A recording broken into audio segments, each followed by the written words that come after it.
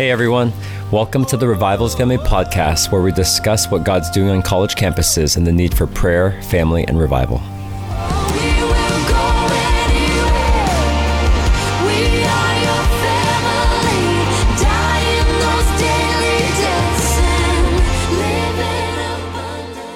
Thank you guys for tuning in again to the Revival is Family podcast. My name is Carol Reynolds. I have the honor to interview these three amazing men and fathers of the faith. They're all a part of Luke 18. We have Josh McDonald here, Ty Lamb, and Daniel Grenz. So we are all... Hey everybody. And everyone say your hellos. You guys today. I don't know if I can quite get into the father category yet. I got some years on me here. So we are all a part of Luke 18, and we really try to champion prayer on college campuses. And the question today that we're kind of dialoguing around is, why prayer? When it comes to people in ministry, there can be so many expressions of ministry. We're talking today, why prayer? Why is prayer essential? Just personally, I mean, from when I was a student in college, I just remember, even before I was saved, that I had Christians around me who I learned later were praying for me in the season that they were reaching out to me.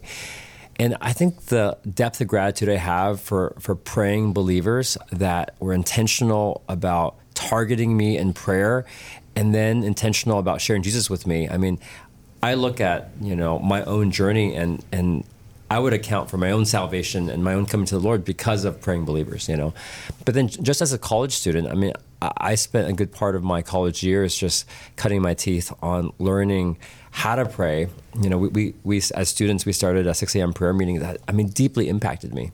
We did it the last 2 years I was a student, and that prayer meeting, most days was, 3, 5, 7 people, occasionally 30, rarely 70. Mm-hmm. But that prayer meeting, it so shaped my spiritual development, as a student, as a young leader. And that's where, so many lessons came from that season, that really produced, who I became as a Christian. And then even how I did ministry, what I did in ministry was so shaped by just, those early years as a believer on a college campus, praying for my campus, praying for revival. Got it. How about you guys? Of the different ministries you guys could be involved in, what was it that struck your heart that led you to want to be a part of a ministry that really champions prayer? I think that the simple answer is Jesus, the Sunday school answer. No. When I was early 20s, I was in full-time campus ministry and doing a lot of the typical, having small groups, doing Bible studies, things like that. But there was simultaneously in my personal journey with the Lord, I was getting drawn into this place where everything was becoming more and more about growing in intimacy with Jesus. And as I began really running after that in my own journey, it's like prayer was one of the primary, if not the primary way to connect with who he is, mm-hmm. to engage with his heart. And so for me, it was probably first encountering him in the place of prayer that was touching me. And then from that, I'm like, okay, if this is doing such a deep work in me personally, let's just start gathering as young college students on the campus and start crying out for God's heart, for his purposes for revival.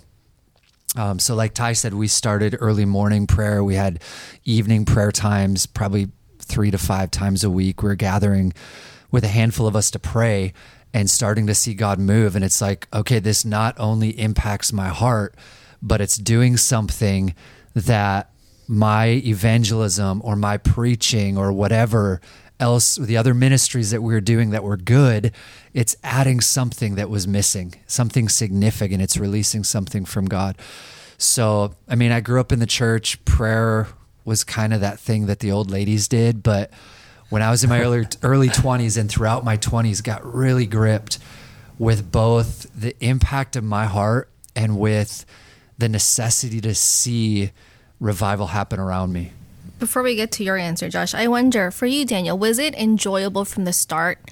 Or kind of talk to me about how you grew to like it. Yeah, it wasn't, which is why I didn't do it until I was in my 20s. I mean, I loved the Word. As a kid, I would just devour the Bible. I would put on my Amy Grant CD in my room at night, and I would read the Bible for an hour a night as a 12-year-old, 13-year-old. But I did not go to the place of prayer. Number one, because it was just I didn't know what to do. It's like I'm talking to the air, kind of was the thought, and so yeah, it wasn't enjoyable. And there's still times where it's like, I don't feel great. I'm not feeling anything. Mm-hmm. But I think what really got me hooked was the moments when I'm like, this is touching something so deep in God. Almost like I am no longer just sitting here in my room speaking to the air, but I've gone somewhere in Him. So yeah, there was kind of that balance where it wasn't very enjoyable, so I didn't do it. But when I started doing it and I got impacted deeply, it's like, I'm going to go after this. And then seeing older men, which, I mean, you guys, even now, I look at your lives of prayer and I'm like, okay, I can do this. But seeing people around me that had history with God, that were seasoned in prayer, gave me confidence to continue even when I wasn't feeling much around it. That's good. How about you, Josh? Yeah, so for me, I grew up for a part of my life as a young kid in the church. So my parents got divorced when I was a little kid, but my dad got saved when I was 10. And so I was around the church for about 4 years, from about 10 to 14. But the church that I was around, I don't even know if they had a prayer meeting. Like I'm pretty confident, because now I'm pretty confident there wasn't even a prayer meeting. So the idea when I was a young kid of what it meant to be saved, I didn't really understand. But then when I got saved, so what happened for me was, I'm not going to go into tell my whole testimony, but I ended up getting saved in 2008. I went crazy in the party life, doing drugs, whatever. And I got sent to this spirit-filled Christian place. So they just are all about Jesus, kind of like a rehab type facility. And the people there, these staff, the counselors, I can remember the first day getting checked into this place. And I'm not saved whatsoever, but I remember these guys and these ladies and the people that work for this ministry, they talked about God in a way that I was so not used to hearing. I can remember actually having a thought in my head before I was saved. I remember thinking, they talked about God as if they actually like sit down with the guy for coffee or something, And this place I got saved at in Michigan, they were enamored with this group of people in Kansas City that prayed 24 hours a day, 7 days a week. Not one person, but it was a ministry called the International House of Prayer. So they were all about this ministry. And the pastor of IHOP, a guy named Mike Bickle, we would watch his teaching. So here I am, halfway across America, watching these people in Kansas City who have built a prayer room with live music that goes 24 hours a day, 7 days a week. And the guy, Mike Bickle, that founded IHOP, who's now a dear friend, he used to talk about apostolic prayers. And he actually taught you how to read your Bible, but pray prayers that Paul prayed, pray prayers that Peter prayed in Acts. And so I began to understand it when I got saved in November of 2008, I immediately was kind of thrusted into this world of taking your Bible but then actually taking these verses, taking these attributes of God, taking these subjects, you name it, in the Bible, but actually stopping and realizing that the Bible's not just the rule book for which we learn so that we can walk right. That's part of it, but it's actually meant to become a conversation into what is a word that is actually living. And so I remember for me, right when I got saved, I got kind of discipled right into praying my Bible. And then I don't know what happened. Other than just the grace of God, I have no way to attribute this to anything other than, because no one else was doing it actually. So I didn't really learn this. But when I got saved, I had this crazy thing that I had to get up at 5 a.m. every day with the Lord. And I don't know why. And I would be so tired. I'd go to bed at night and I'd be like, I'm not going to get up in the morning.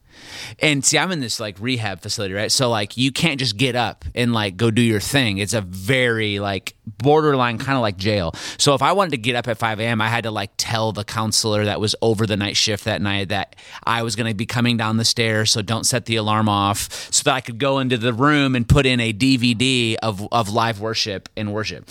So, but I remember every night I would be like, I'm not going to get up in the morning. But then something would hit me like, what if you're going to miss a month? And it wasn't like a fear of like God would be upset, but it was that like, an invitation to get up every morning and to be with the King. And so I just remember from the get-go of my salvation, I would get up and I would go into this room and because I was enamored with this ministry in Kansas City that does 24/7 prayer, I would put these DVDs in where like the worship leaders from IHOP would play, and I would just sit there and read my Bible, and I would pray the scriptures, and I'd fall asleep almost every time.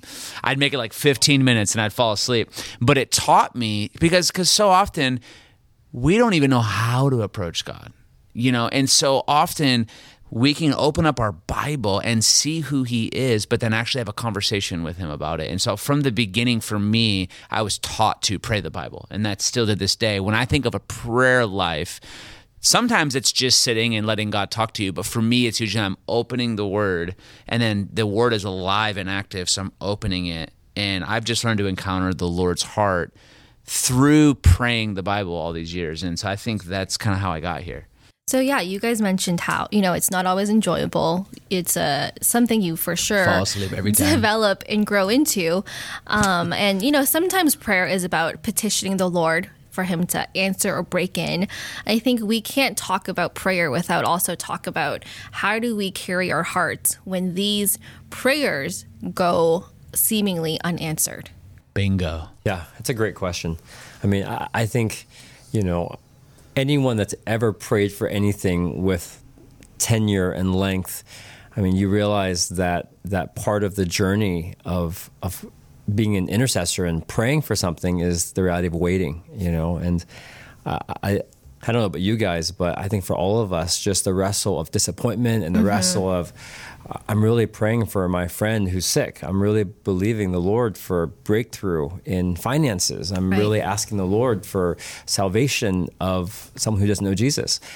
And I think for all of us, just the real wrestle of, Lord, I know that this is what your word says, and this is who you are, that you're good and you're faithful. And I'm trusting that you desire this more than I want it. And yet my human part of me that's waiting seemingly, and the wrestle that the word says that he speedily, gives justice. And he's the one that moves because we ask, because, he's the one that answers our prayer, because, the fervent prayer of the righteous avails much.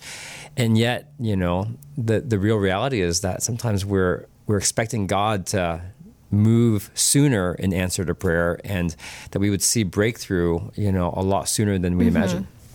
Yeah, I think what comes to my mind as soon as we talk about this is we have to, in prayer, and in our walks with the Lord in general, we have to come to terms often with the fact that we a lot of times bring things before the Lord that, yes, he cares about, but in the moment it may not be exactly what he's emphasizing. And so what happens is we get filled with all of our own stuff, our own burdens. My brother needs to be saved. My finances are tight. That guy needs to be touched by the Lord. Like the obvious things that rise up in our heart.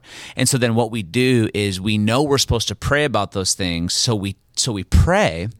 And then what we do is there can be a couple problems with that. One, we can have our own burdens that aren't necessarily his in the moment. So therefore we start contending for a burden that is a real need. And it's not that the Lord won't answer those prayers, but it may not be the very thing that was on his heart in the moment. And then two, when we pray out of our own burdens, sometimes we also have an idea of what we would want that answer to prayer to look like. So if you're praying for your I'm just going to make this up, your sister who's way out there on drugs, you're going to pray for her to get saved, and what you're thinking is a drastic moment's going to happen and she's going to get saved, in a moment, and it's going to be awesome, and it's going to be peachy and roses, whatever. But sometimes the Lord's like, I hear your prayer, but the way that I'm going to unfold this, it's actually going to be about 12 years from now. Her life's actually going to get worse. Right. She's going to end up going to prison. She's going to end up getting in a car accident that's going to borderline kill her, but then through that car accident, she's going to be awakened. Yeah. No, but see, that's the craziness that you have to go through, because we have this idea of what the prayer should be or how it should come forth. Yeah. And so I think, obviously that was a little dramatic what I just said, but how often do we pray for things like that, and the way that our answer comes ends up being like a mess, but the Lord's like, but trust me, behind the scenes, every little detail of the reason why I'm allowing it to happen the way that it is unto this and unto that. And we'll never fully see the unfolding, I believe, until we stand before him. But I think the biggest hindrance to prayer and the discouragement that comes is it's not that the Lord's not answering prayer, it's that he's not answering the prayer in the way that we imagined that he would, or the way that we wanted it to be. For and sure. I think that touches on the question of, I mean, the title of this episode, why prayer, and what is prayer? And so as you're saying that, Josh, I'm thinking the scripture where it says, we know in part, we see in part, we understand in part. And so obviously that's all we've got to go on when we're talking to God is what we understand, what we know. But I think the question that is stirring in my mind about prayer in those situations when we're not seeing things answered is, why are we praying? What's the point of this thing? Like, is the end result of prayer the answer? And I would say, even looking back to our first podcast, which if you haven't listened to, go back and listen to it. We shared some things that I think were really enjoyable and significant on family. But for me, prayer is really rooted in this reality of family. It's rooted in the truth that God is a father, that he has a son who with the Spirit are bringing us into being this bride and this family. And because that's who he is, he gives us this gift called prayer, called talking to me, so that he can have connection with us, just like any father, any mother would want with their kids, more than just getting things done. They want that heart connection. So God says, I'm going to give you an invitation to talk to me called prayer, and it's going to allow our hearts to be knit together. Just like in Romans 8, it says, we have not received the spirit of slavery, but the spirit of adoption, so that as sons, we can call out, Abba, Father. So he's like, I'm going to bring you into family so that you can then talk to me. And as you talk to me, I'm going to do things. It's like Josh said, it's not going to always be the way you think it's going to happen. It's not going to unfold on your timeline. But above and beyond that, I want you to ask me for things. I want you to talk to me so that it can connect our hearts together with him. Yes. But then the other family reality of with each other. Like we look in Acts right after Jesus leaves, he's like, stay in this room, pray together, and you're going to become one with each other. You're going to become one with me. And so for me, prayer, the purpose of it is to strengthen family first and foremost, unto then seeing God do things, answering prayer, which just is really to expand the family, to bring more people in. Wow, that's huge. Yeah, no, that makes me think of just, I think for all of us as believers, I think about the reality that the reason why we don't pray, or we don't pray more, is because we don't have confidence that our prayer matters, you know? And I know for me, 3 questions that I've had to wrestle with in why pray, especially why pray amidst not seeing answers to prayer, is what does prayer do to my heart, you know, when I pray? And what does prayer do to God's heart when I pray? And I think for most of us, you know, the bigger question that most of us are grappling with is, when I pray, what does prayer do to my neighbor's heart? What does prayer do for the person I'm praying for, you know? And I think all those 3 questions are, you know, like ones that we each have to answer, because if we don't have confidence that when we pray, it actually moves God's heart and somehow like he derives joy and pleasure out of our prayer, you know, we may not do it a whole lot. And I think that the inadvertent that we don't realize that's significant is oftentimes when we're praying for something, when we're praying for our campus, for our city, for our nation, praying for our sister that's on drugs, you know, or we pray for just, you know, the things around in our lives, we don't realize that some of that is what God wants to do in us as we're praying, you know. And obviously I think there's a reality that when we pray, God really does move on his own timing, as Josh said. That was excellent, you know, but I think, you know, the realities of how God is impacted, we're impacted, but then the Lord is faithful to move on behalf of our sister, you know, who's on drugs. I think that what you just said, that when we pray, God derives something, like he derives joy, he derives pleasure. I mean, that truth, you know, we could talk for 1,000 years on that, like that. Our voices, our words impact the heart of the uncreated God. and that when we don't pray, that impacts him as well.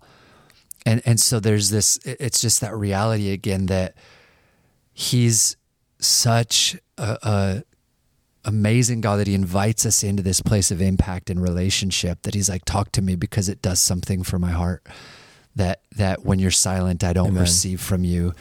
So I think that's such an honor for us that God's like, I'm going to let you impact my heart.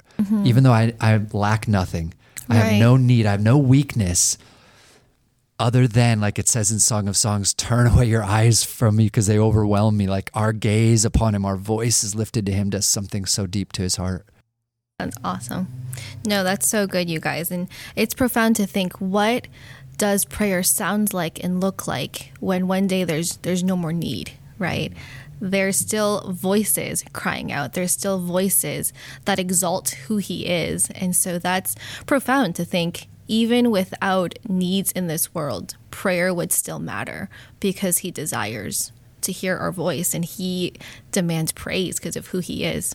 Yeah, that's so good. Yeah. Well, it sure sounds like we have a whole lot to say about prayer. Come on. And I think we're going to have a lot more that we'll say about prayer. And I think some of these contents will be future episodes that we'll develop out, and really focus on certain areas. But we wanted to begin the conversation and we want to wrestle through the hard and the not obvious and the things that don't have clear answers, as well as look at the Bible and see what the Bible says. So I'm excited about future conversations with you guys. Yeah, that's good. Thanks for joining us, you guys. Stay tuned for our next episode. We will go.